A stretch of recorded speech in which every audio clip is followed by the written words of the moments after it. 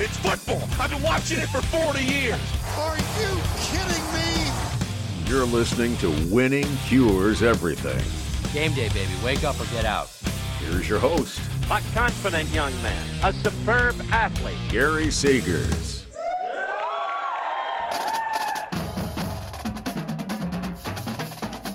Welcome in, Winning Cures Everything. It's the Week 10 college football reaction and recap show. I'm your host, Gary Seegers. Of course, you can follow me on Instagram and TikTok at GaryWCE. And of course, I am on Twitter at Winning Cures. That is the show's Twitter page.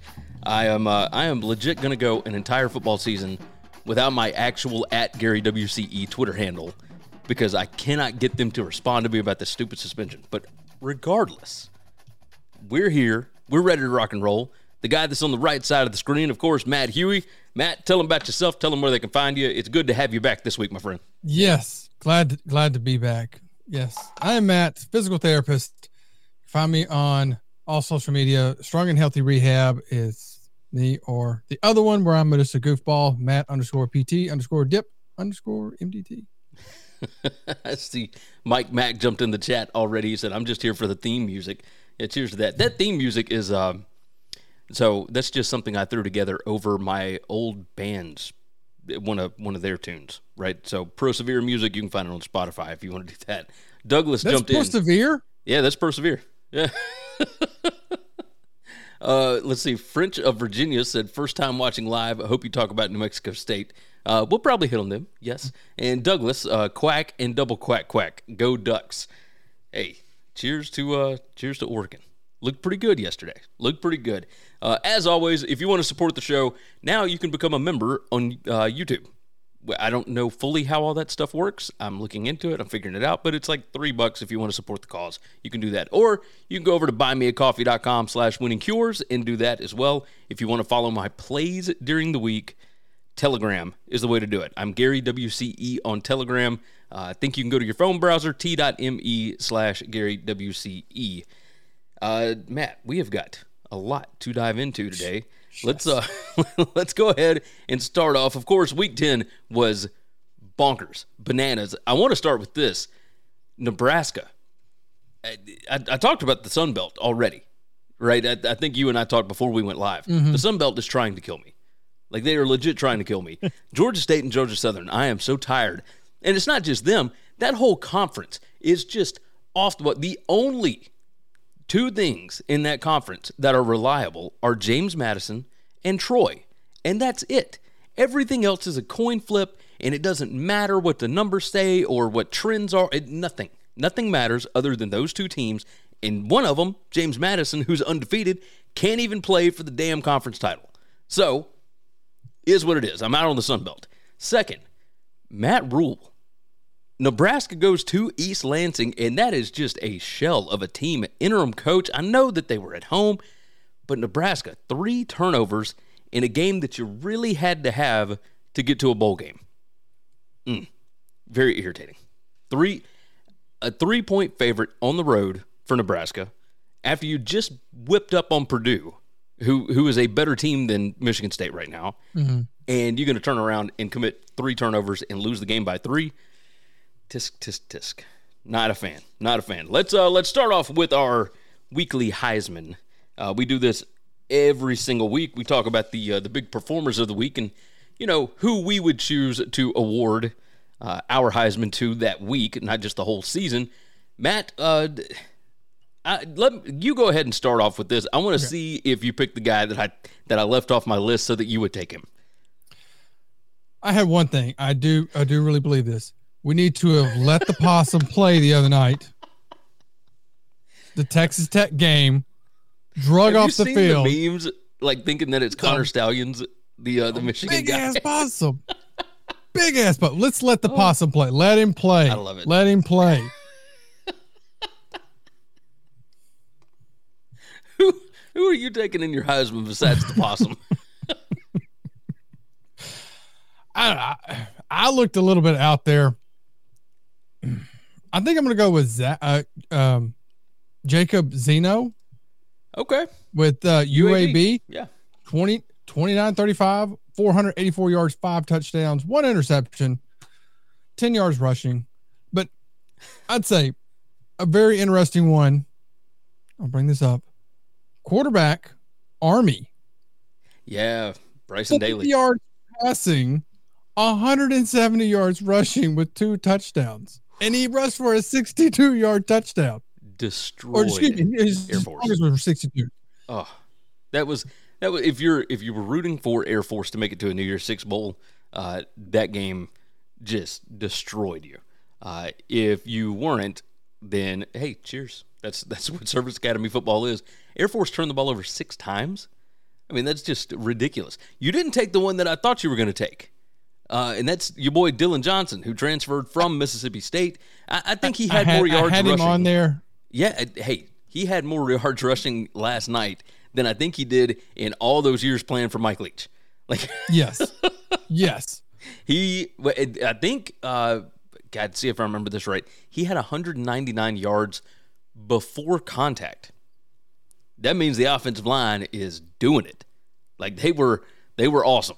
So yeah, Dylan Johnson had like 240 some odd yards, couple touchdowns. Like he was awesome for the Washington Huskies.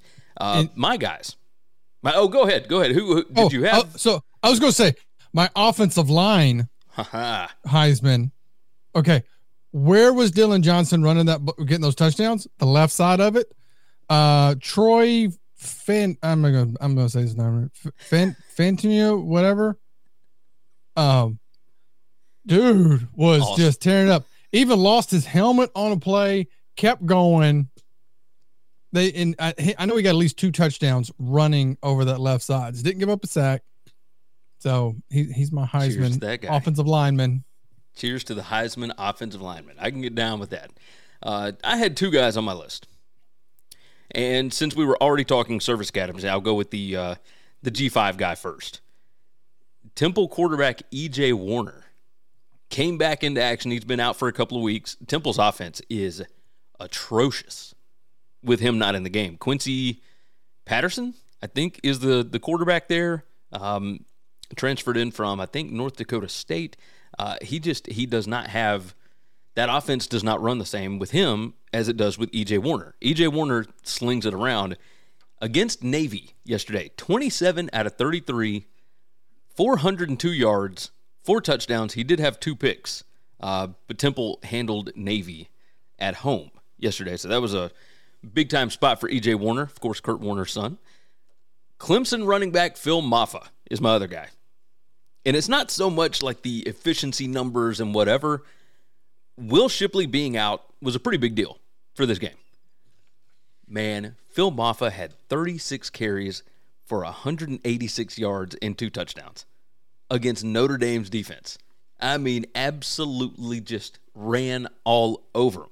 And we could talk about Clemson's offensive line if we want to. They had some dudes down and were still able to get some push on the ground. But Maffa was a big part of that. Man, he was taking dudes with him down the field. So that was a lot of fun. But yeah, my 2, Temple quarterback E.J. Warner and Clemson running back Phil Maffa. Those guys were awesome yesterday. That Clemson-Notre Dame game, I don't have it on our list of like deep dives. Boy, you had to see that coming, right? That's I believe Circa out in Vegas, if I remember correctly, Circa was taking like 4-1 the amount of tickets on Notre Dame that they were getting on Clemson. And I get it because Clemson lost 2 straight games and all that, but like that was still not a bad team, and you saw it yesterday. Like they whipped up on Notre Dame, especially early, and then held on late. Did you get to see much of that game? I watched a little bit of it, and I was like, "Holy cow!" Yeah. Such high hopes for Notre Dame, and it's just like, it's just tumbling away. And then somebody texts me, and they go, "Notre Dame just sucks." I'm like, well, Notre Dame fans are ready to hire Sean Lewis. Like Colorado demoted him, and now they're like, "Hey, you think you can come over here and run like that veer and shoot stuff? Like you think you can maybe do some of that stuff over here?" It's like, the offense was. If they ran one more screen pass on like 3rd and long, or ran Estime on like 3rd and medium again, it's like, could y'all come up with something that's not predictable? Like, I don't even watch the team that much, and I knew exactly what they were going to play. Like, I knew what they were going to do. So if I know what they're going to do, my God, Clemson knows. Oh, yeah. Ugh, irritating. Very irritating if you are an Irish fan. Let's move over to our CFP top 4 right quick. And, Matt, do you want to start us off here? Yep, I don't think mine's changed much. Still got Michigan number 1. I think we're at a spot, right, where, like, we're just we're waiting on one of these teams to lose or somebody to beat somebody, a little bigger. Like, I think we're just kind of in a standstill spot right now. Yeah, it just feels like, okay, we're going to start weeding teams out. Yeah, I think you're right. So Michigan is one for you. Oh, yeah, because they just show up and just do the work. I mean, yeah, whatever, they're stealing signs or whatever, but they're still doing the work. Still got to do the work. And I'm actually a little excited because people are saying Harbaugh to the Bears. So keep stealing the signs. Let them get out of here. You are a Bears fan. So. Yes, just right on over to the Bears. Well, you know who the Bears president is, and that's the former Big Ten commissioner Kevin Warren. I don't believe that their relationship is great, so I don't know that that's going to happen. But who knows? I mean, if you're just trying to win games, few can do it as well as Harbaugh. Yeah. So, all right. So Michigan's 1. I've got Georgia 1 on mine. I'm bumped them up. The resume is starting to look a little bit better. Mm-hmm. And they show up when they need to. Like, that's a big part of it. Michigan, like, I've got them down at 3. I've got Ohio State 2 right now, because Michigan continues to do the same thing. And yes, they're dominant, and yes, they're killing teams and whatnot.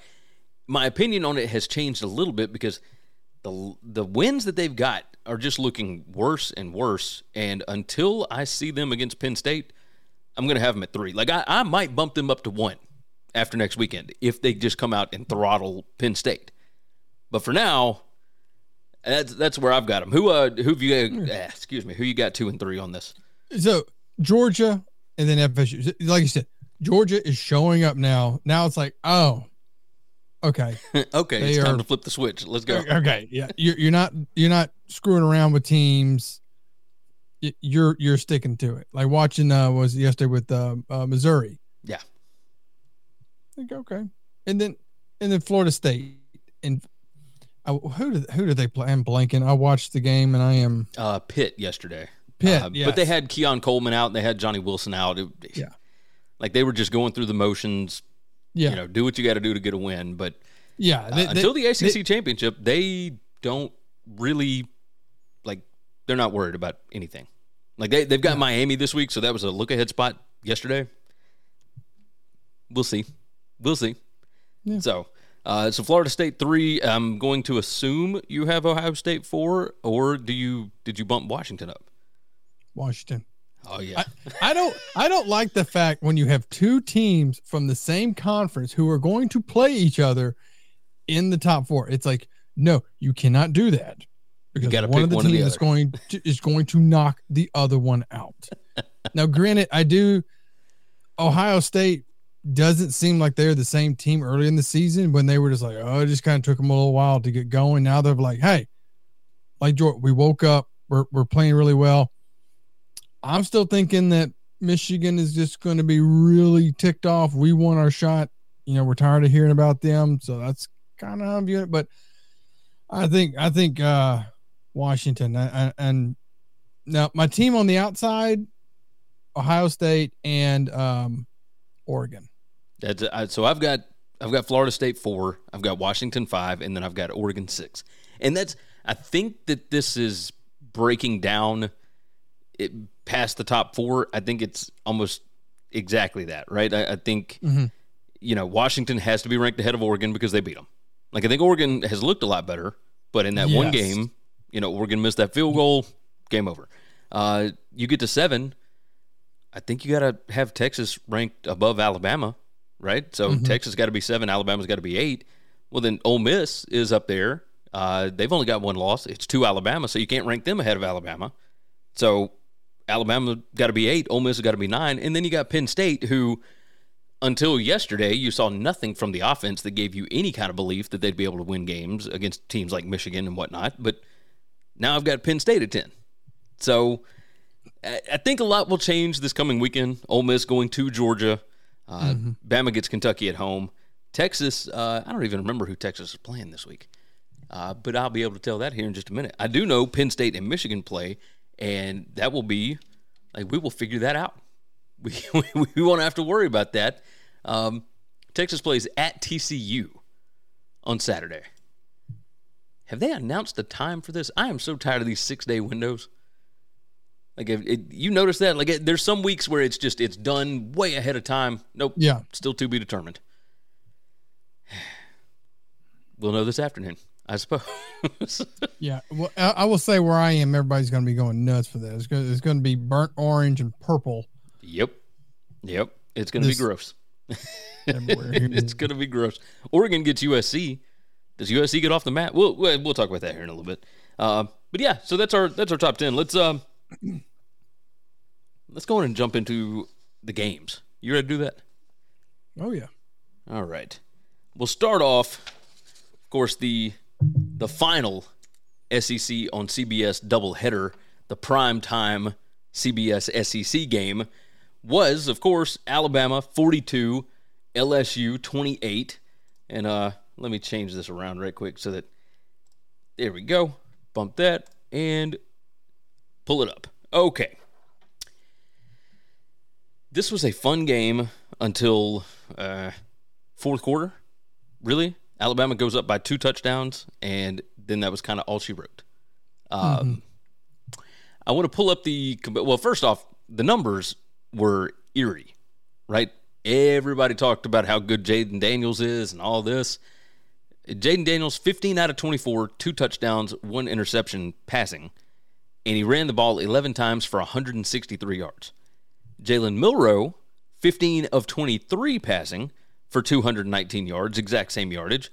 No touchdowns, no interceptions, but he ran the ball 20 times for 155 yards, 4 touchdowns.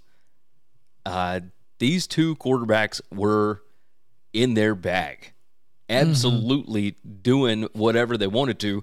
And the real difference in the game was the turnover from LSU.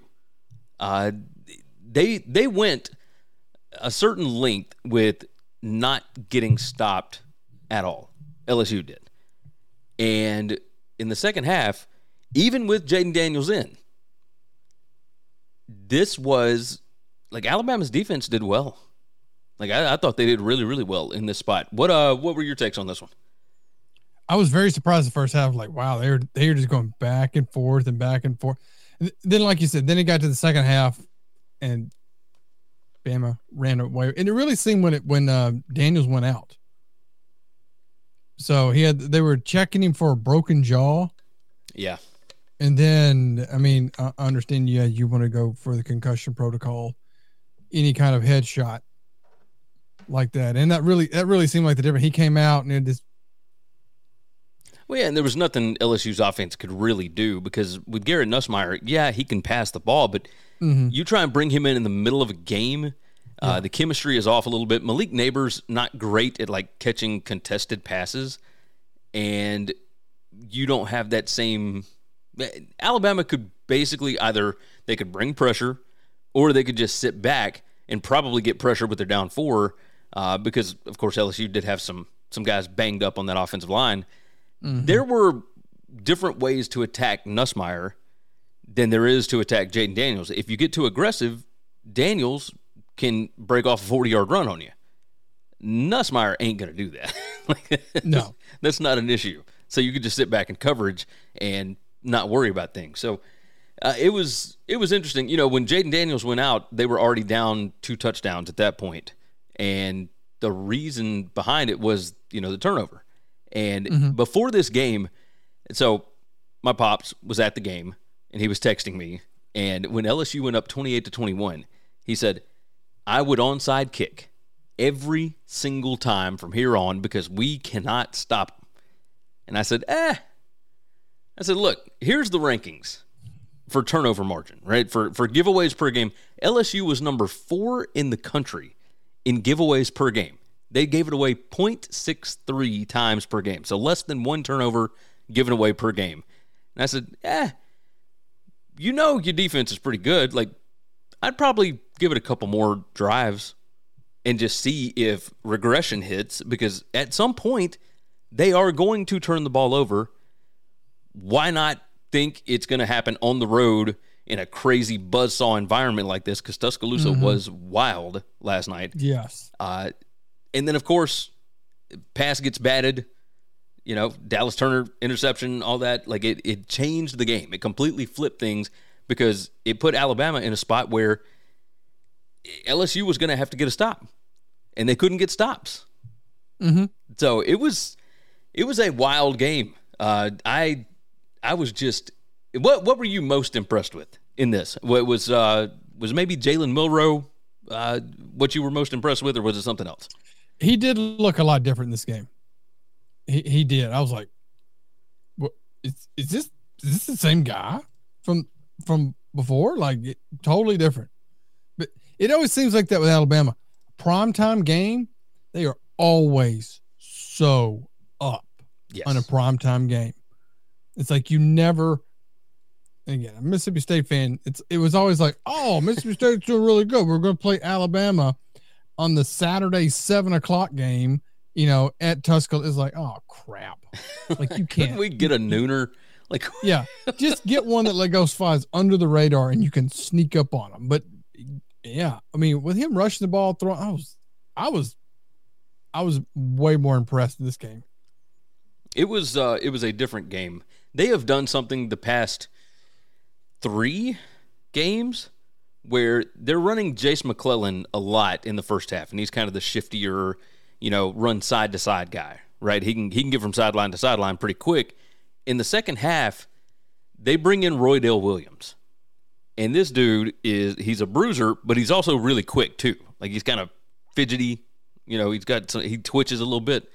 Roydale in this game, you didn't need him much in the second half, but 6 carries for 56 yards and 1 touchdown.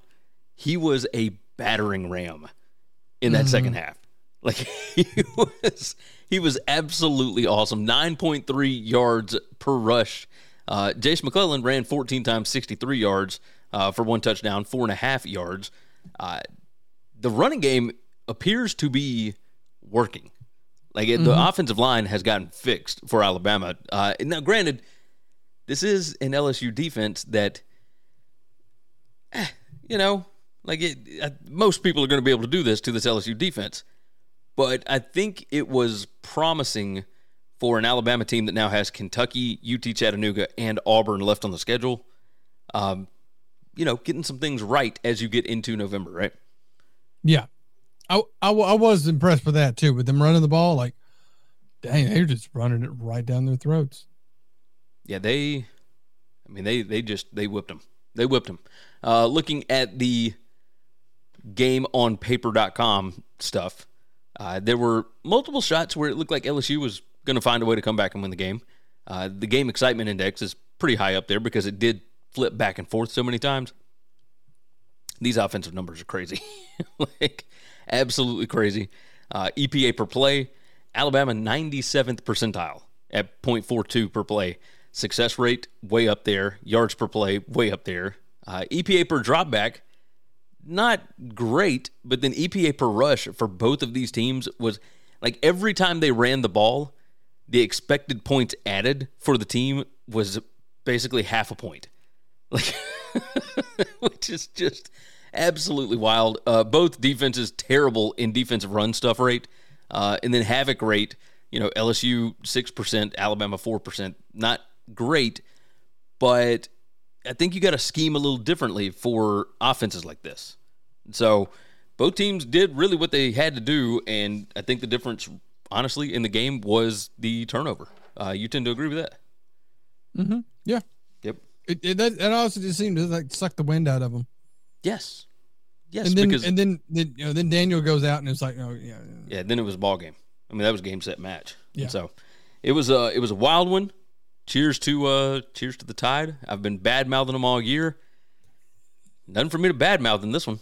Like, Like they look good. So cheers to that. We move ahead, and of course, we got to talk about this one. Bedlam, the final Big 12 iteration of Bedlam. And Oklahoma State gets the win, 27-24. I was excited. I bet on this one. I had a feeling that Oklahoma State was going to be super fired up for this. And as you see down here, Oklahoma State did have one turnover. It led to 0 points for Oklahoma. On the other side, Oklahoma, 3 turnovers that led directly to 10 points for Oklahoma State. And that was the difference in the game. It was a 3-point game, 10 points off turnovers. I mean, you can do the math. As Solid Verbal calls him, comedy legend Alan Bowman was 28 out of 42 for 334 yards passing. Ollie Gordon, not the most efficient day, only 4.2 yards per carry, but he ran the ball 33 times for 137 yards. Oklahoma State looks fantastic. And now they've got all the Big 12 newcomers standing in their way of a Big 12 title spot. Huey, what did you think about this one? I just thought Oklahoma. Well, okay. I'm like, okay. I know we were kind of talking bad about Oklahoma State earlier this year, like they just weren't looking really good. They got beat 33-7 by South Alabama. Yeah, there's nothing good to say about that. Yeah, it was, and I'm thinking like, okay. And then they picked it up and thinking, I think Oklahoma's just not just. This isn't it for Oklahoma. And the Red River thing changed everything for them. It changed everything for them. They started tattoos with horns down, and the fan base had basically celebrated like, oh, we're going to the playoff, or at least we're going to the Big 12 title game. It's like they thought the season was over. Yeah. You still had games at Kent, and I understand if you are an Oklahoma fan, you are absolutely going to overlook these games because they have had such wild success against these teams. But this is still a tough conference. Mm-hmm. Like, it's not the best conference, but you go on the road, to Lawrence and to Stillwater, that's tough places to win, man. Oklahoma State looked like they wanted it so much more. Oh. Just the energy that they were playing with, and Oklahoma. I mean, I understand, like, they were like, okay, we're playing with this calm. We're going to play our game. We are just going to go. But they just didn't have, like, a fire to them. I was like, you're just not, like, this is a rivalry. Just go nuts. Yes. And I think, like, it seemed like they were coming in like, we're the better team. We're going to win. This is what I was talking about. Yeah, and it... Look at the expected points in this, how it drops like all the way down here. Like at the end of it, Oklahoma State was negative 0.51 expected points added. And Oklahoma, by their last offensive play, was negative 0.02. I mean, EPA per play was pretty terrible in this. Neither team great in EPA per rush. Neither team great, Oklahoma State's numbers wouldn't tell you that they should have won this game. But obviously, turnovers, they matter quite a bit. So when you're looking at that, it's like, okay. You look at things like special teams, etc. Man, because I had bet on Oklahoma State, I was so irritated at Drake Stoops. That kid, I was so mad at that kid. He was awesome. Like, he would 12 receptions, 134 yards, 1 touchdown. I was like, a Stoops is going to beat him again. It's so frustrating. I thought Oklahoma played okay, but like Oklahoma State, this was perfect for them. Time of possession, 37 minutes for Oklahoma State. They just kept the ball away from them. So, any other takeaways from this one that you felt? No, I almost gave my Heisman Award to the fan section, to the student section with the paddles and all that. I do, man. Luganville having his decibel counter thing, and like measuring how far it was from the back of the end zone over to the stands. It's a lot of fun. It's a lot of fun. They were ready for that. Yeah, they were ready for that. Yes. Yes, they were. 114 consecutive meetings between those two. And I can't remember what they said was number one, but regardless, that's a lot of years in a row of playing the same team. And now, you heard about them playing Taylor Swift afterwards, right? Oh. Like we are never, ever getting back together or whatever. Oh. It's so petty. I missed that part. Oh, it's so petty. I love it. Cheers to Mike Gundy. Mike Gundy's comments after the game were so awesome. Did you see his post-game press conference? Oh, I missed that. Okay, so let me pull up my Twitter because I retweeted it so that I could keep up with it. And I should have put it down in my notes, but I didn't want to write the whole thing out. So they asked him about, what are you going to do after a win like this when you get home, like all that, whatever.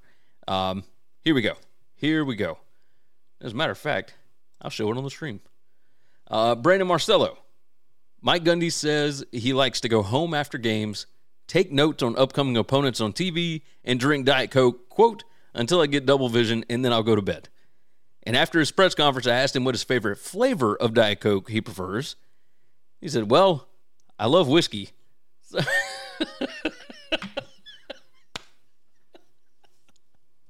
it said Gundy says he's been drinking Loyal and True Reserve by Hochatown Distilling Company, which is the official bourbon of Oklahoma State.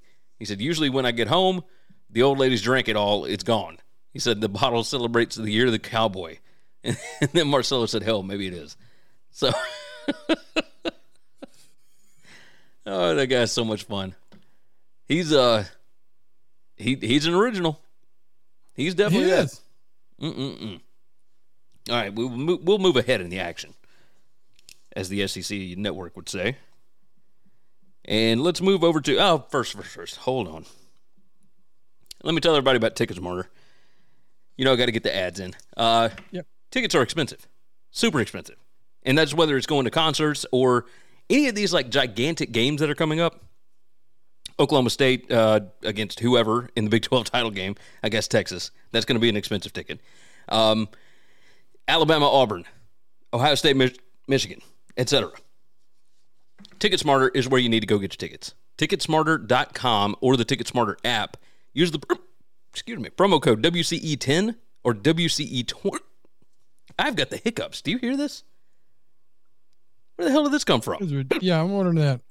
Hold on. I was looking up your Twitter thing. Oh, there it is.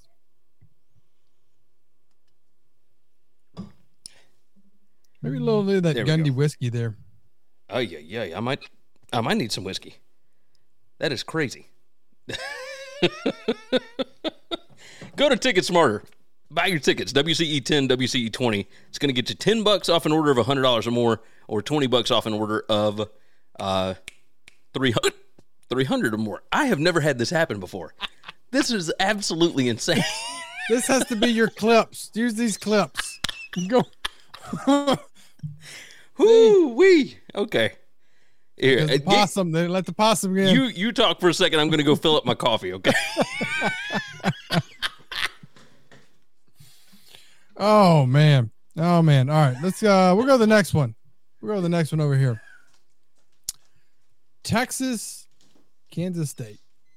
So Texas 33, Kansas State 30 in overtime.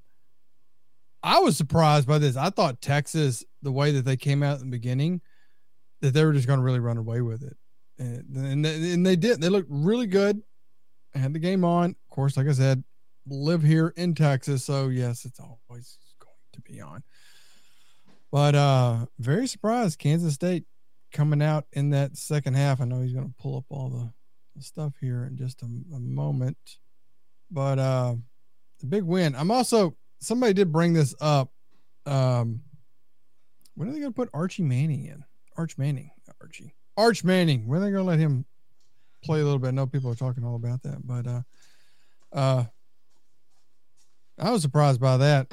But Kansas State just kept fighting in that game. Coming back.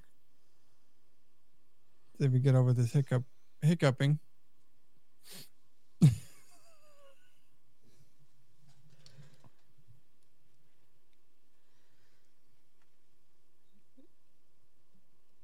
I'm glad I didn't start the full game breakdown. Yeah, that would have been bad. It was me fumbling, Lord. fumbling through Texas and Kansas State. I thought Texas was going to run away with it in the beginning. Oh, man. That Kansas State. I think everybody did, right? Yeah. I think everybody thought that. Boy, that was wild. I've never gotten hiccups in the middle of a show. I've been doing this for 7 years. That's wild. All right. Let me pull up the stuff. All right. Pull it up on the screen. Yeah, Texas 33, Kansas State 30. And whoo boy. This one got hairy for a little bit. Mm-hmm. I mean, real hairy. It started out, it looked like Texas was going to just run away with this thing. And then in the fourth quarter, Kansas State 16 points and missed a field goal. Missed an extra point and a field goal. Yes. I forgot about that. Probably if they hit the extra point, they probably win the game. Yes. That's what I was like. If they had hit that extra point, could have been all the difference. But at the same time, just overall on the day, Will Howard was fantastic. 26 out of 42, 327, 4 touchdowns, 1 interception.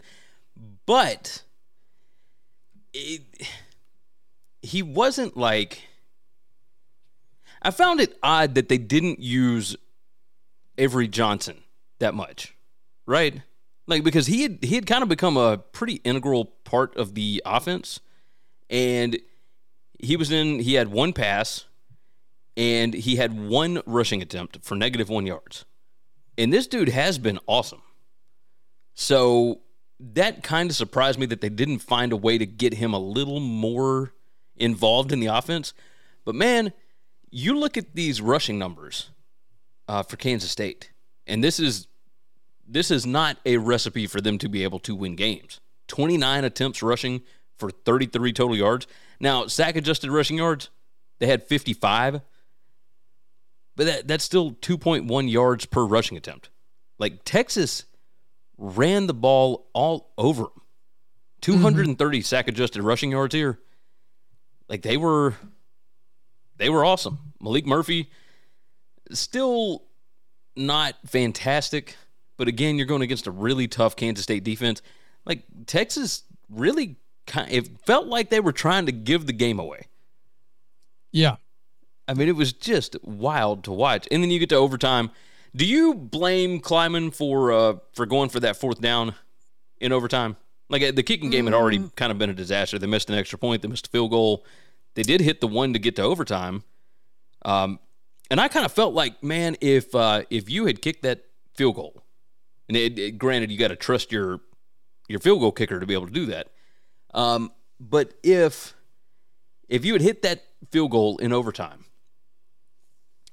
and then come out and score again in the second overtime, that puts so much pressure on Malik Murphy. You want to talk about pressure on a kid that is making his 2nd ever start, and it's at home, but this is basically for, your Big 12 championship life. Mm-hmm. Now, I mean, I don't know that I blame them for going for it, because obviously you're in a hostile environment. You want to just walk it off and get the win if you can. But, ooh, man, I was rethinking that one. Yeah, I look at it as, Texas, what are they, 7 at this point? Yeah, 7 in the rankings. Yeah. Is Kansas State ranked? Are they 20 some? Yeah, they were lower 20s, I believe. Yeah, so lower 20. Okay. So you're coming into this game, you fight your way back. Just go for it. Leave it all on the field. Yeah. Just go for it. Because if it's we're going to play conservative, Texas is a really good team. Could they just take advantage of that? Going, hey, we went for it. Your fans aren't sitting there going, well, you should have went for it. Well, we did go for it. we went after them. That's what we did. We didn't after them. You'd be upset if we were conservative on it, and you're upset if we're, but just going for it. Kansas just leave it on. That's what I feel like. By the way. Okay, that's what I thought. 23. Yeah. Okay. But I thought, yeah, you just go for it. You just leave it out there. Hey, you didn't get it, but dadgum, you tried. Yeah, you sure did. I was interested in this one. Obviously, I mean, you're wanting to see what's happening. Here, we'll pull this back on the screen. It for the majority of the game, as you said, it looked like Texas was just going to run away with this thing. Mm-hmm. At one point, play number 132, the winning percentage or winning probability for Texas was 98.4. And then, I mean, by play 144, it had completely flipped to where Kansas State was, 65.5% that they were going to win the game. And it at the end, it just goes back and forth, back and forth. So, just bonkers. Absolutely bonkers. I saw somebody was talking about, like, when are they going to let Arch Manning get some snaps in there? Man, Arch Manning. If Ewers is going to be out for an extended amount of time, it might not be a bad idea because, like, I think they can beat everybody else in the Big 12 by doing that, right? Like, by putting Malik Murphy out there. If Ewers gets hurt again, like going into the playoff or something, you're going to need somebody that can throw the ball better because Murphy, it's not even decision-making. It's like the accuracy issues are just, there's just issues. Their remaining schedule here, TCU, Iowa State, Texas Tech. You should be. You could put Murphy out there for the rest of those and just run to a win. That offensive line and their defensive line are dominant enough that you're going to win out, regardless, I think. But, at the same time, like, when you're not going to blow the red shirt on Arch right now, and it shouldn't matter anyway, because if Arch is as good as advertised, then he's only going to be there for a few years anyway. So, I don't know. I would play him just to make sure you got depth, but I wouldn't be too concerned with it right now. Let's see. We are 42 minutes in. Let's knock out the rest of these games right quick. We'll move back over to the SEC. Ole Miss 38, Texas A&M 35, and brother, Jimbo 4 losses now. Let's start with that. Okay, let's not do the game just yet. Let's talk about the narratives surrounding it. Jimbo's record is putrid as the coach at Texas A&M. His buyout is still in the $70+ million range, 75 or some odd number. Now their starting quarterback has gone down, but this is another road loss, and you can say like another loss to Ole Miss. Like, we should be better than Ole Miss.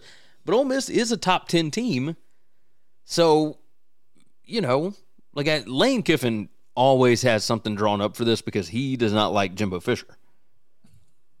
If you were Texas A&M, and those guys have got the money to do this if they want to, would you go ahead and fire Jimbo Fisher at the end of this season?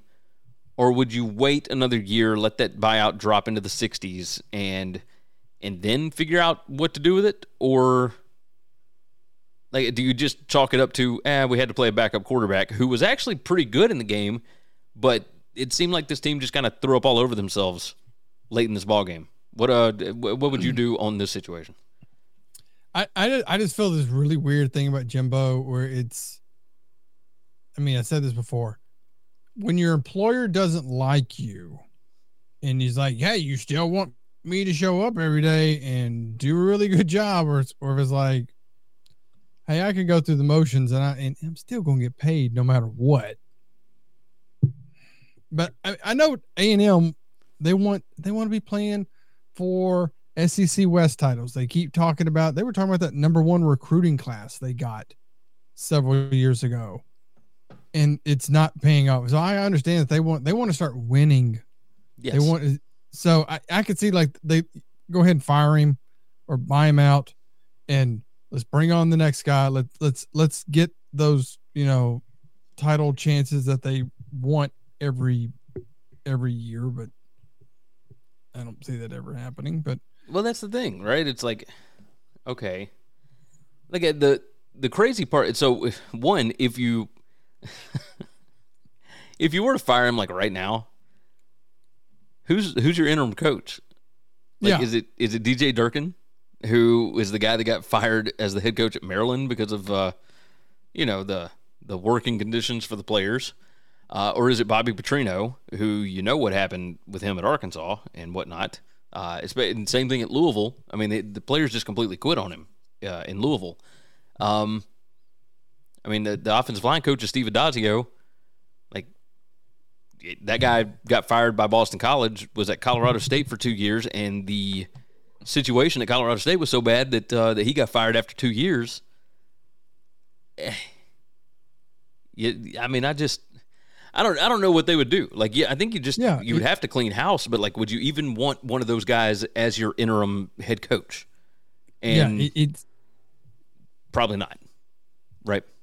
Yeah, you got this overall terrible situation of like, what are we going to do? Yeah, just wait at the end of the season, just get rid of them. But then you're going to suck. Well, you're most likely you're not going to. I'm not going to say suck, but maybe you just won't be as good until you get that next coach and his staff and his type of players and whomever. So it's do we go ahead and start that now? Do we wait at least one more year, knowing that yeah, that's the question, right? Like, the other part of this is, man, like you brought in DJ Durkin from Ole Miss a couple of years ago, and if you didn't think that Lane was going to have something drawn up for him, oh yeah, I mean, great. Look at this average yards per completion, 16.1. Trey Harris had 11 receptions for 213 yards. Like, Quinshot Judkins did what he usually does, 3 touchdowns on the ground.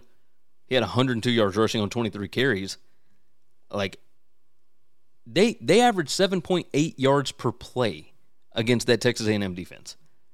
They really probably should have put up more points than they did. Mm-hmm. And, if I'm Texas A&M, I have no idea what I do here. But the question really is, like, who do you go and hire? And if you're going to pay $70-some-odd million to fire Jimbo Fisher, do you go get Mike Elko, who was the defensive coordinator there that was so successful, and he's, of course, doing really big things at Duke right now. But, like, is he doing big enough stuff at Duke for you to pay him $9 to $10 million a year? Because that's kind of the going rate for your next coach. And if you're going to pay this other guy out 70-some-odd million, then you got to give, like, a huge contract to the next guy. Like, are you sold enough on Elko or whoever? I don't know. I think I might would keep him around for one more year. But, like, at some point, you're going to have to rip the Band-Aid off. Oh, yeah. I mean, it was terrible. Max Johnson was not terrible in this game. He was 31 out of 42 passing, 305 yards, 1 touchdown, 1 pick, 8 rushing attempts for 4 yards, right? So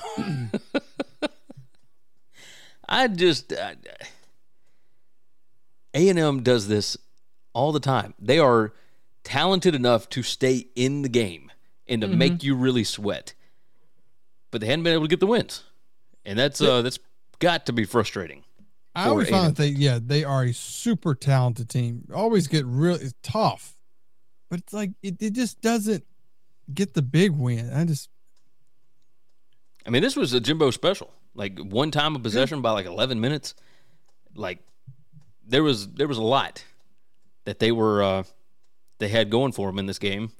Like 5 of 11 on third down, had 30 first downs in the game. But the typical stuff, right? 9 penalties for 72 yards.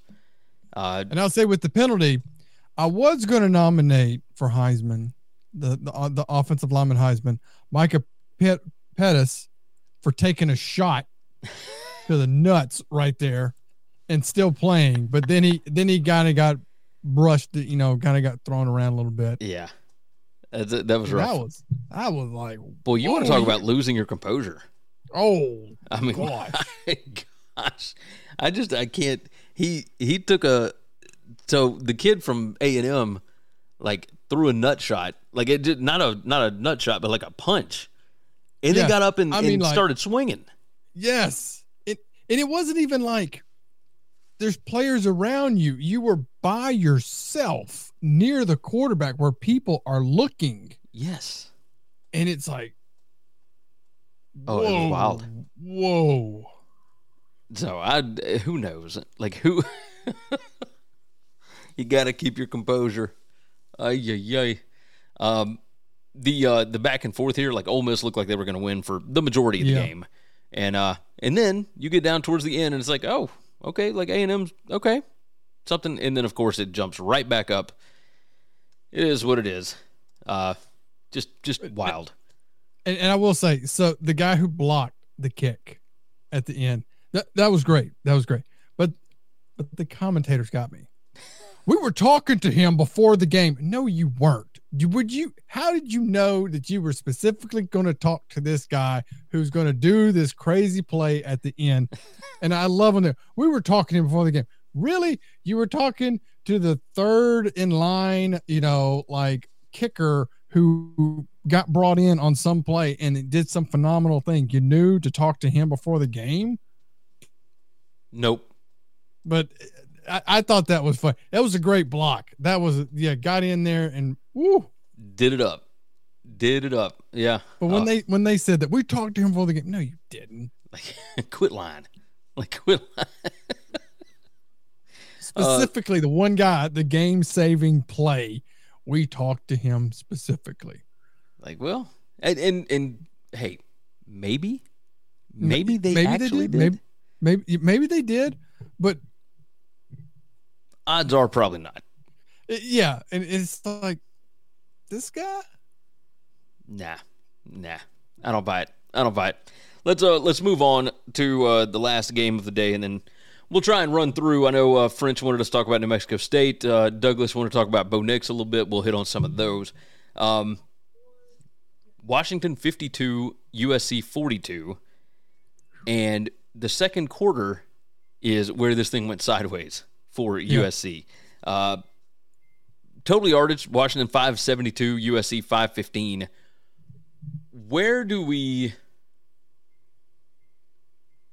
stand on the star quarterback taking a third loss on the season and jumping up into the stands to violently cry on his mother?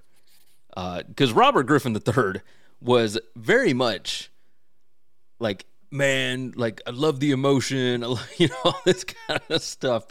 And then you see it, and it's like, I don't know that I want my quarterback acting like that after we lose a game. I think I want my quarterback to go back into the, back to the drawing board and we got to get this win and get fired up, get mad about I don't want him crying. Right? Because didn't he do this early? He didn't do this where he's just violently crying. But the body language on this team's been bad all year. You and I have talked about it. It has been, yeah. I don't know what to make of this Caleb Williams stuff. Did that look like maybe his last game? Or I don't tell me your thoughts on that whole thing. Well, I mean, I can say real emotional game. You didn't get the win. It's man, I'm not going to go out the champ that I thought. And I can say that. I don't get my shot to play for a Pac-12 championship. I don't get to play for because that's how you want. I want to win the conference title. I want to win the Heisman. I want to win the national title, and I go out on top. Well, then you lose it, so you can be upset. Also, I understand with an emotional game, and you're really fired up. Sometimes the only way that people can come down for it is they just burst into tears. And I've met people that's the only way they can emotionally come down is they just cry their eyes out. And then it's oh, okay, just because it's just coming down. But yeah, I think, and I can see this. I mean, Tebow did the same thing. Yeah. His last game, Colin, you Alabama fans just rode his rear end on that. We lit him up. Gosh, it was I was oh. But see, What are the comparisons? Like, this is so not what you are used to seeing. Yeah, but I would see like Tebow when he lost during the season, he came back saying, "We're going to play harder. We're going to do this," but he was upset at like the conference. This was a championship game, right? It wasn't a regular season game. And in this situation, I mean, it's USC's second Pac-12 loss. Yeah.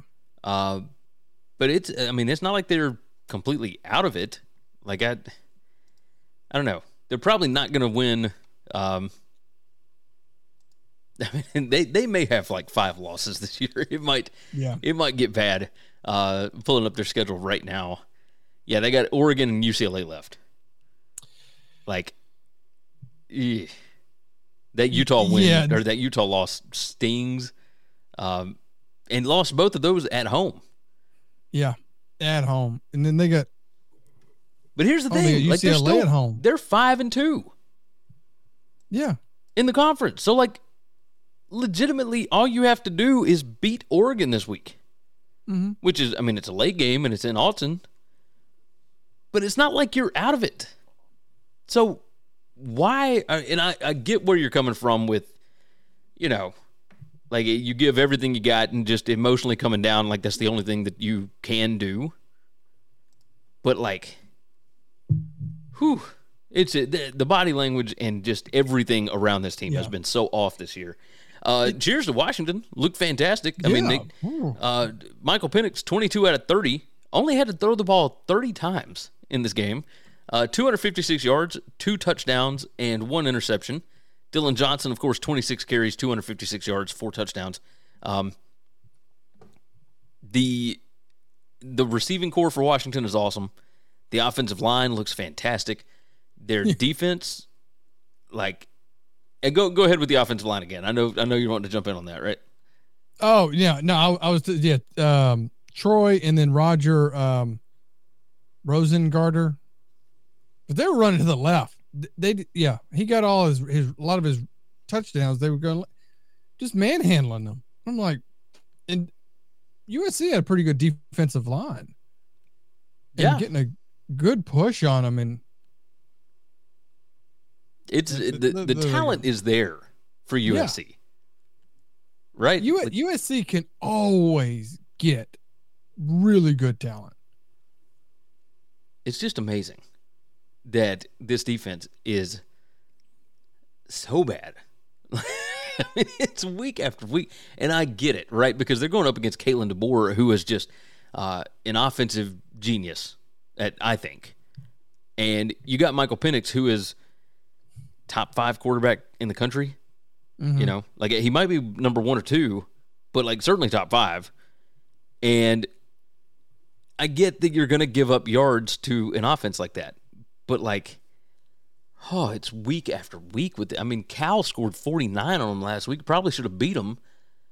And it just happens all the time. And maybe that is it for Caleb Williams, where, like, I have done everything that I can possibly do. Mm-hmm. And, the one mistake where this game flipped is he, turned the ball over. Did you see that stat where he's got the most fumbles in his career of any active player? Like 30 fumbles. 30 fumbles. And like 7 lost. Like, what are you doing, dude? Yeah, he carries the thing around like so my dad always taught me, you don't hold the football like you hold a loaf of bread. Like you better cradle that thing and make sure you got it tight in there. But he just carries that thing around just, like I'm holding this cup here. Like he's just running around and it's going to pop out like that. And only lost 7. So that's kind of surprising. But it is what it is. He had 2 fumbles, lost one of them. It led to 7 points. Now, granted, USC scored points off of a Washington turnover as well, but Washington put up 28 in the second quarter. Yeah. And that was it because they got that lead, and then that's what, like, I guess jump-started them for the rest of the ball game. So, 10-0 run in the fourth for Washington and held USC scoreless. That's a pretty big deal. Pretty big deal. find it funny, dude. We talk about like lost fumbles, like the offensive line, like the only time that you really get to touch the ball is with a fumble. And what is it? It's usually like you missed your block and you're looking at your quarterback getting sacked, and then the ball kind of rolls to you. You're like, oh, I get the ball. And it's like you did something. You failed at your job on this play, but at least you helped us and got the ball. At least you got the ball. At least you got the ball. Yeah. And you were just standing there looking. Yeah. You ready to rapid fire some of this? Oh yeah. So we'll take another 10 or 15 minutes here and try and knock this out. All right, jumping into the SEC scoreboard here, and we're already over an hour because of course we are. SEC Georgia 30-21 over Missouri. This one was tighter than I thought it would be. Yeah, and I wanted to bet Missouri before this game, but like there was just something about the way that Georgia was acting all week long about it. Parker called it like the bless their hearts, like they're really good kind of thing.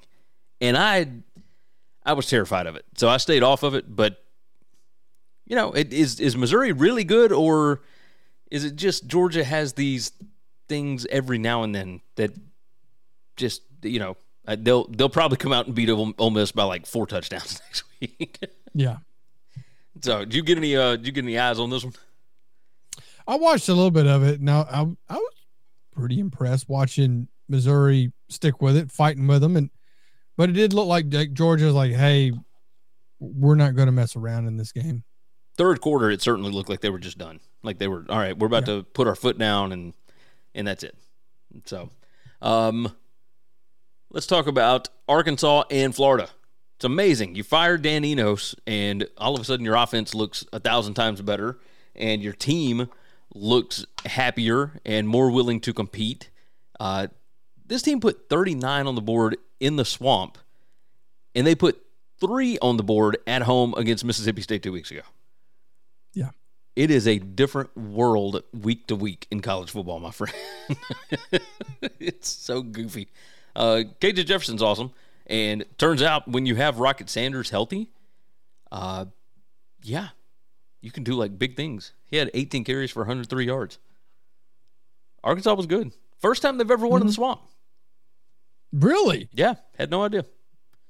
No idea. So Florida is still 1 win away from bowl eligibility.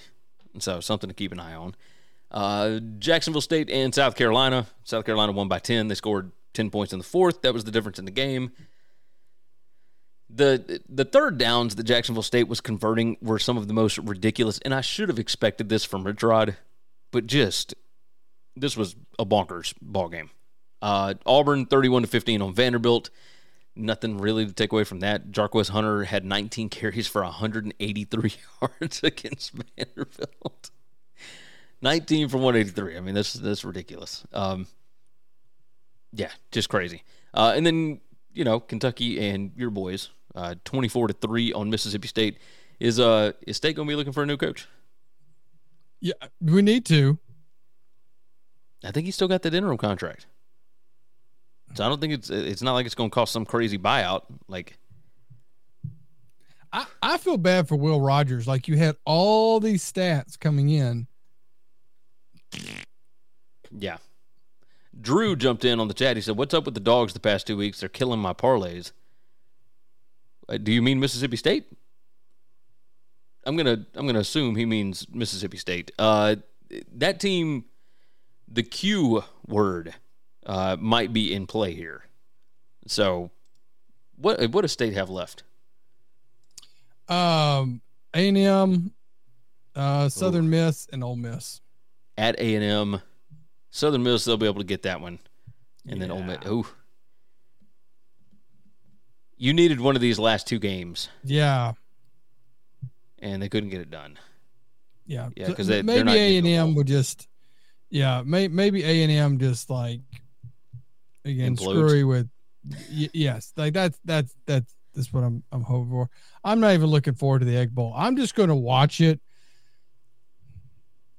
and just turn my phone off so all the dead gum Ole Miss fans aren't texting and calling me. I mean, granted, I am married to one, but at least I was about she to say, understands. like We have you an can't escape agreement. it. Me and my wife have an agreement. You can gloat for that evening from the end of the game until you go to bed. You can get whatever you want. After that, you have to drop it. And That's a we've pretty had good, pretty good rule. Yeah, and we've had that for years. But she doesn't really care about the game. She can't tell you two people on the team. She's like, Well, those are the whatever. worst. Yeah, and I also don't have a problem like this year.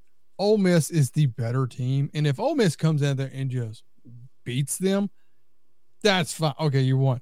But if it turns into this, like, oh, you were in the game and you like fumbled it away, like you lost the game. Yes, that's what's up.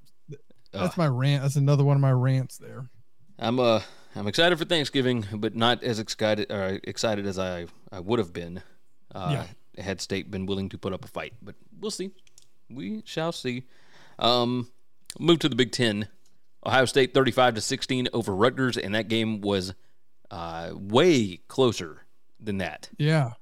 This was, Rutgers was up 9-7 at the half, and I got to tell you, I've got questions about Greg Schiano and this Rutgers team, as to what they were doing here, because you're going to have to score touchdowns to beat Ohio State.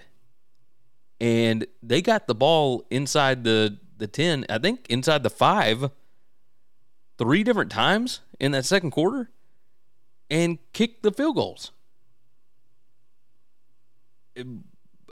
Why would you not go for? But you need touchdowns.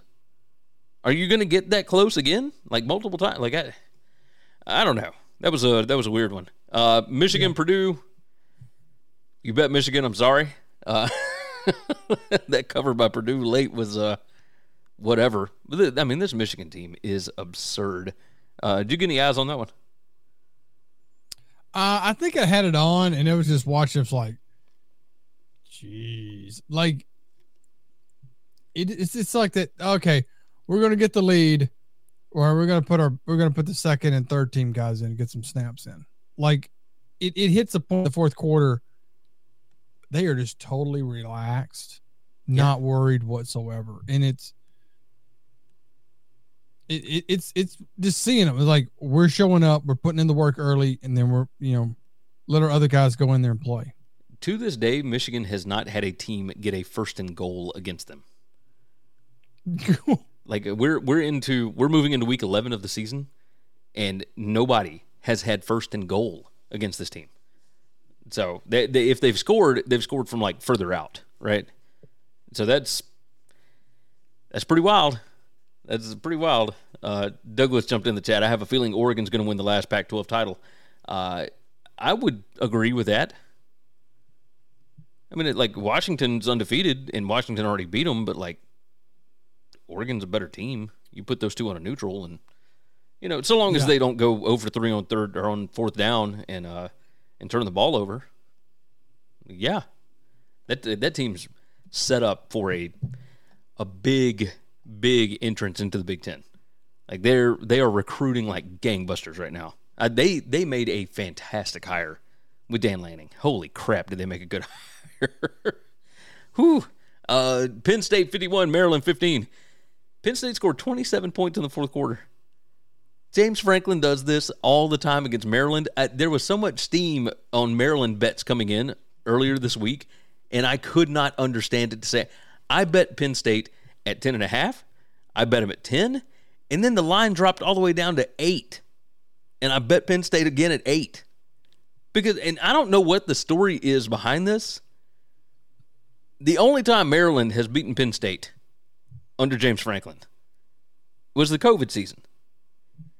And James Franklin was the offensive coordinator for Ralph Friedgen at Maryland before he took the Vanderbilt job. And I think that Franklin wanted the Maryland job, but they didn't offer it to him. And now, I think now that he's at Penn State, he just enjoys beating their brains in every time they play. Like, that's the only thing I can figure out. Like, they destroy this team, always cover the spread.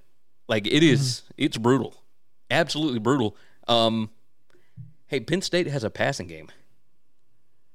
Like, they didn't show it against Ohio State, but they've been working on that the last couple weeks.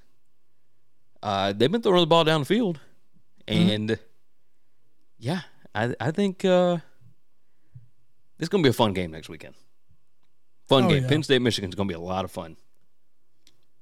So, do you feel anything about this one? Like, Talia Tagovailoa just, like, they took him out of the ball game late. They were like, we are not going to get him bashed. Yeah. Like, this is stupid. Penn State, watching that, like, ooh, they're just steamrolling there. Yeah. Wisconsin lost to Indiana, which means they are not going to be winning the Big Ten West. So, Indiana, I mean, first Big Ten win of the year. Like, what in the world? They fired Walt Bell, their offensive coordinator, and all of a sudden they can, like, do things. Like, they're, like, competitive against Penn State, and they beat Wisconsin. Like, what the hell is this? I mean, this is wild. Nebraska 17, Michigan State 20. So Michigan State gets their first Big Ten win. Nebraska has to win one more game to get to a bowl game, and they have got Maryland this week, at Wisconsin, or Iowa. They could win all three of those games. Mm-hmm. They have 9 starters down on offense right now. Jeez. So, like, they could also lose all three of those. Yep. I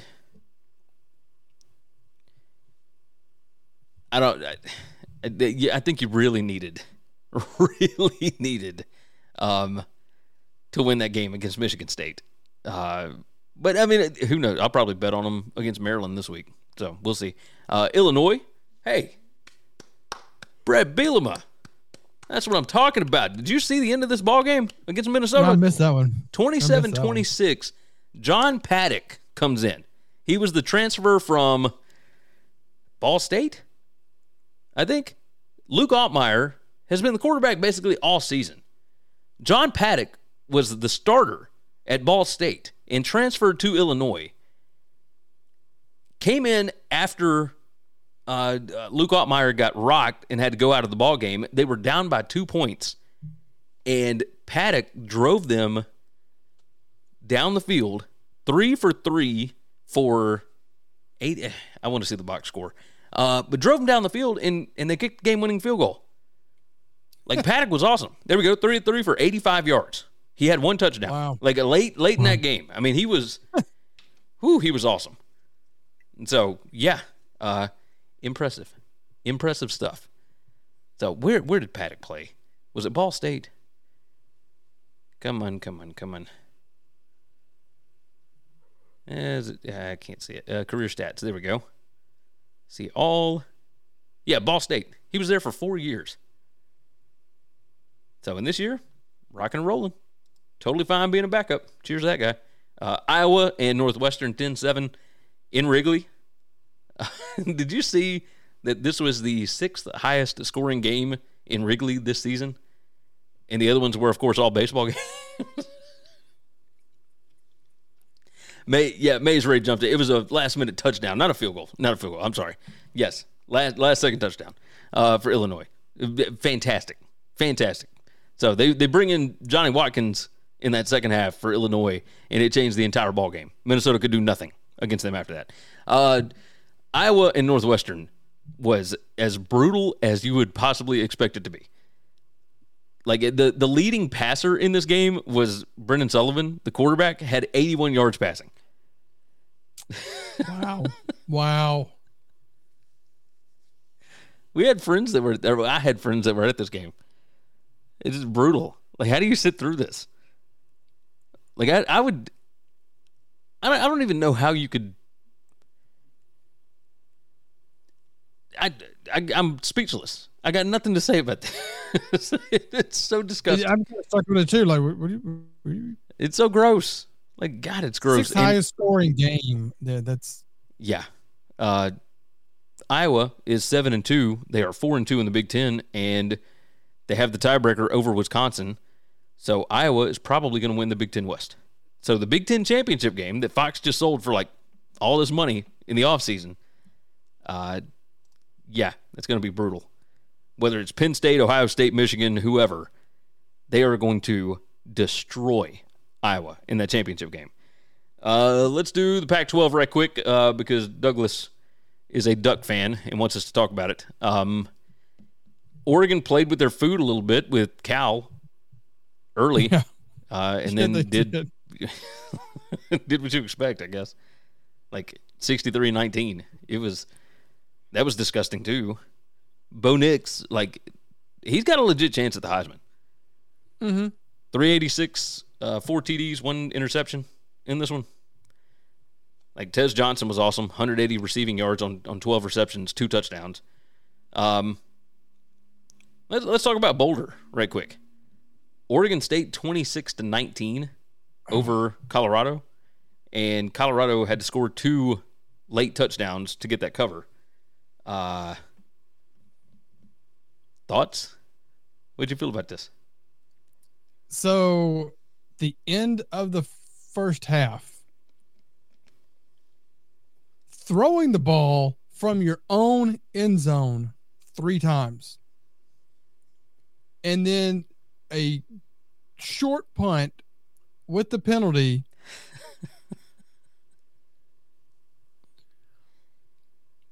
What do you, I'm like, why? Okay, maybe the first pass, we're trying to catch him off guard.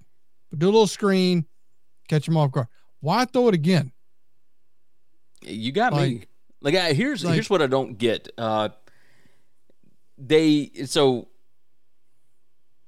The offensive coordinator, Sean Lewis, was demoted before this game, which is wild to me because the only successful thing that this team has going for it was the veer and shoot that Sean Lewis runs, right?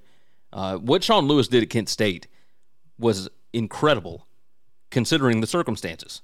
Kent State is not a place where you can win, and he was able to win pretty consistently. And yeah, he took this job because it's going to get him in the conversation for bigger jobs.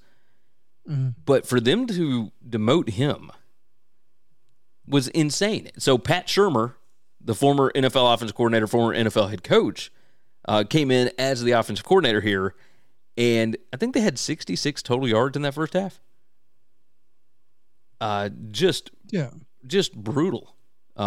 And they got it going in the second half, but I mean, my gosh, the way that they were playing with tempo in that second half, it kind of felt like they were like maybe going back to Sean Lewis. Like I wasn't quite sure what they were doing there, but regardless, yeah, this was interesting. Did you see the end of the game for this one? No, it was getting late. I missed the end of it. I was watching this as I went to bed, and I could not figure out what Dion was doing. Like it looked like he didn't know the rules again. Like why he wouldn't onside kick when they scored that touchdown late made like 0 sense because Oregon State had scored on like 4 straight drives. Like your defense was not getting a stop. So why? And they called a timeout with like 2 seconds left. I don't know. It was weird. And this team is just a wreck at this point. And so I got to tell you, when they started out 3-0, I never would have imagined that under 4.5 ticket that I had from early in the summer would still have a chance. But their schedule remaining, let's see, they are 4-5 right now. They got Arizona. They got to go to the Palouse, and they got to go to Utah. I don't think they're beating Arizona. I don't think they're beating Utah. And, man, I'd feel a lot better about that Washington State game if it was at home. But you got to go to the Palouse? Like, that ain't good. Whew, that's rough. Utah and Arizona State, 55-3. Did you see any of this? I missed that one. So Jeez. there was a late hit in this game against one of the Utah players. And I think that Utah would have taken their foot off the gas if it hadn't been for that late hit. And I think Whittingham told them run it up. Because they put up 21 in the fourth quarter. They did whatever they wanted to against Arizona State. Like, Arizona State had been putting up fights against basically everybody. And this was rough. 27-10, Arizona gets the win over UCLA. Once again, UCLA, terrible on the road. This Arizona team, your Mississippi State Bulldogs beat Arizona. They did. And Overtime. This team, they might be the second best team in the Pac-12. Yeah. They are ridiculous. They just keep winning. And the numbers don't say that they should be, but, they just keep doing it. Washington State lost again, 10-7 to Stanford, and that one was at home. Yikes. I got nothing. I got nothing. Cam Ward, I don't know what happened. I'm just blah. Drew jumped in. Always a good show live or otherwise. Get a lot of info from Gary. Well, I appreciate that. Douglas said, love your work, guys. Appreciate that. And he said, Drew said he's looking forward to the Maction breakdown this week. Got a couple good thoughts on spreads and over-unders. I have not been good in Maction. But I'm going to tell you, if you fade me, you're probably doing really well in Maction. Because that conference is a disaster. They are just all over the place. What else do we want to hit on? Do we want to hit ACC, Big 12? We'll do ACC right quick, and then we'll call it a day because it's an hour 20 already. Boston College got to bowl eligibility. Duke, with their third-string quarterback, beat Wake Forest on Thursday night. Florida State just kind of showed up, did what they had to do to get a win over Pitt, who's not very good. Virginia Tech, I thought that they were improving, but they got run all over. The Garindo kid, 11 carries for 146 yards and 3 touchdowns. Those Virginia Tech kids did not want to tackle that guy. I don't know if you saw some of those runs. They were – it looked like some of those defenders were running away from that guy. He looks like a bowling ball running down the field. It's crazy. Just wild. Just wild. Notre Dame, Clemson. Did you have a thought on that game? I mean, we talked about it a little bit at the beginning, but whew. Clemson is still a good team, and I mean, like I said, Clemson's still a good team, national title. So they're going to play, but no, I don't. Yeah, Notre Dame, jeez, what? It's about what you expected from Notre Dame. At some point, it was going to fall apart again, and it did. So, French jumped in. I'm still here. I've been enjoying watching your clips all season. Glad I caught you live finally. He said, love your show. Have been posting YouTube links to New Mexico State's fan forum. I am. All right, real quick. North Carolina destroyed Campbell. Of course they did. Georgia Tech destroyed Virginia. Virginia had been playing better. You realize that if Georgia Tech had gotten that win over Louisville in week 1, they would be in second place in the ACC right now. The team that lost at home to Bowling Green would be in second place in the ACC. Jeez. Just wild. Miami. ACC is wild. Miami, Tyler Van Dyke does not look right. 3 interceptions at NC State, and somehow this putrid crap NC State team is now 6-3. I got no idea. Right quick, let's hit on CUSA for old French over here. Okay. Sam Houston got their first win of the season over Kennesaw State. That's good. Took 10 fourth-quarter points for them to win by 3, but regardless. Liberty just destroying everybody in Conference USA, but their schedule is a complete joke, so the odds of them getting a New Year's Six invite, slim to none. Slim to none, because it is what it is. So Western Kentucky gets the win over UTEP, which, man, if they had lost that one, whew. UTEP, I think they're going to fire their coach because now they can't make a bowl. But yikes. And finally, New Mexico State 13-7 over Middle Tennessee. puts them at 7-3 now, and New Mexico State might play for the Conference USA title.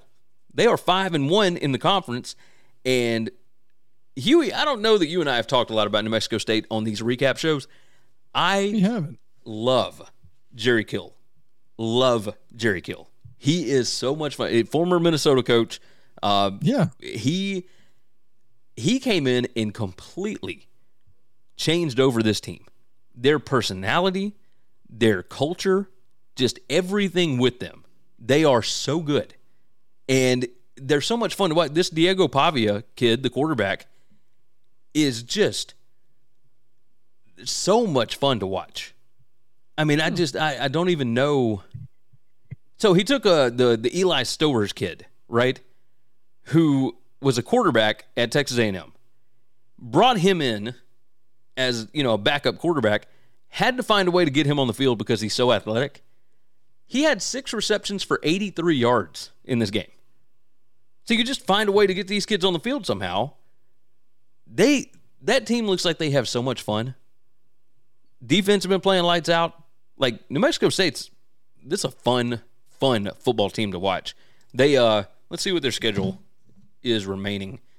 Because they got 3 games left, I believe. Yeah, at Western Kentucky, at Auburn, and against Jacksonville State. So there's a chance they could lose out. But, man, they've won 5 straight games. Should have won that game at Hawaii. The UMass game to start the season was just whatever. Like, I still don't know what happened there. But this team, they're a lot of fun to watch. Like, they're not going to be able to beat Auburn. Could they go in and beat Western Kentucky? Yeah. Let's see. Drew said package was hard to corral. Watched him here in Albuquerque during his high school games. Pavia is what he's talking about. Yeah, he was a JUCO national champion quarterback and goes to New Mexico State and just, like, this kid was number 1 in QBR over the last 6 weeks of last season in the country.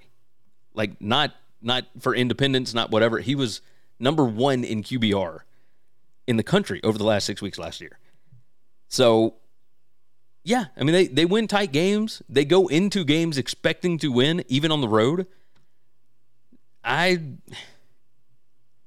don't know. Like, this is a fun team. I love New Mexico State. Absolutely love them. That coaching staff is a lot of fun. A lot of fun. Was there anybody else you want to talk about? Fresno State. Fresno getting it done. 8-1. Man. 37-30 over Boise. So 8-1.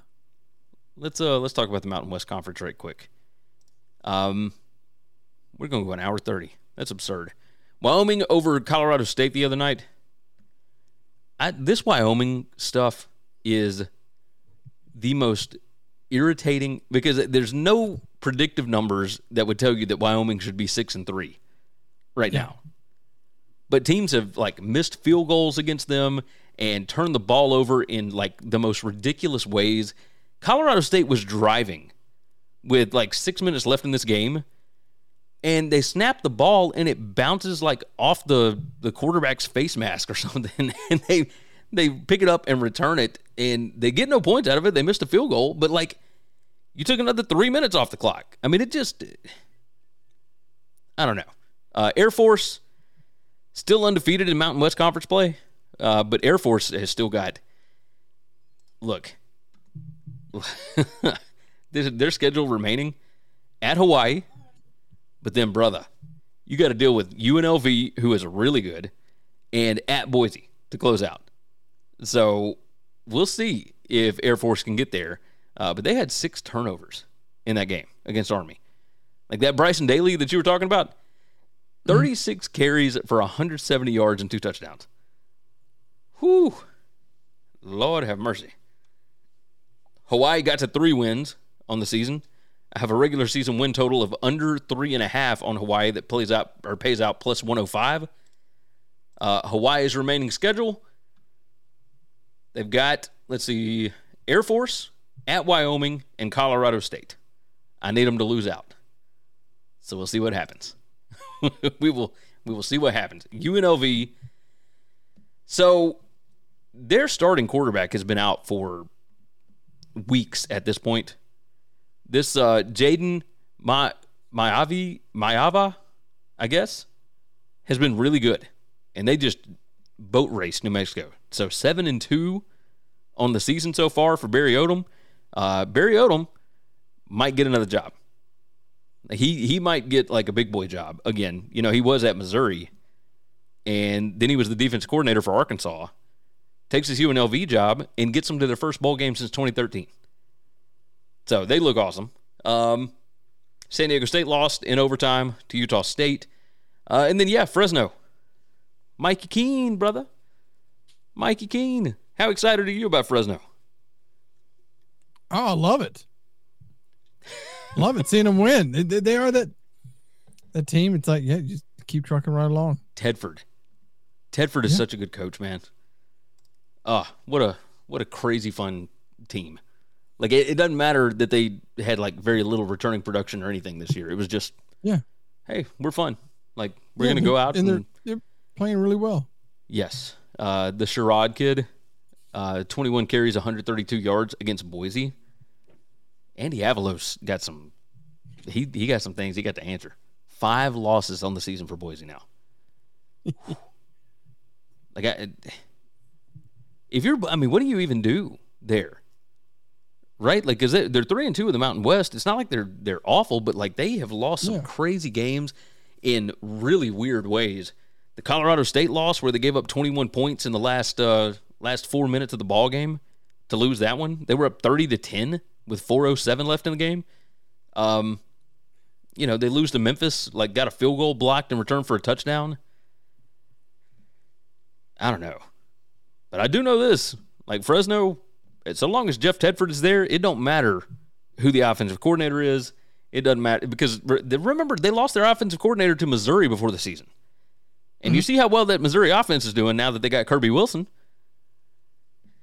Whew. I don't know, man. I don't know. I can't wait to watch it. Like, if we get Fresno Air Force for the Mountain West title. Oh, that's going to be great. Oh, all-time uniform game. That'll be so much fun. Give me the colored shirts, right? Give me the blue for Air Force. Yeah. Give me the red for Fresno. That's what I want. Yay. Anything else? No. I think we can get out of here. An hour and a half is more than enough. So tell everybody where they can find you, my friend. Strong and Healthy Rehab on all socials, so Instagram, TikTok, and here on the YouTube. All right, y'all know where to find me. Subscribe to this channel if you've not already. Of course, let the possum play, of course. Give me on Twitter at Winning Cures. Give me Instagram and TikTok at GaryWCE. Support the show. You can be a member on YouTube, or if you would like, you can also go to buymeacoffee.com/GaryWCE. Go to Ticket Smarter. Use the promo code. It's not a one-time thing. WCE10 will get you $10 off an order of $100 or more. WCE20 will get you $20 off an order of $300 or more. And of course, we've already had several people use that. I had a guy that used the WCE20 code by buying like a bunch of Sugar Bowl tickets, like the playoff semifinals. So knock that out. We had somebody in Vancouver buy hockey tickets using the WCE10 code. So go ahead and use this thing up. You can use it on anything. Hockey, football, tickets to concerts, whatever. You want to go see Taylor Swift next year? That's the way to do it. All right. With that said, let's get out of here. Take care of yourself. Take care of each other. God bless college football. And hopefully all of your tickets cash this week. Thanks for listening to Winning Cures Everything. Make sure and follow me on Twitter at GaryWCE. If you want to toss in a question, you can email me, Gary@winningcureseverything.com. Make sure and hit that subscribe button, and we'll see you next time.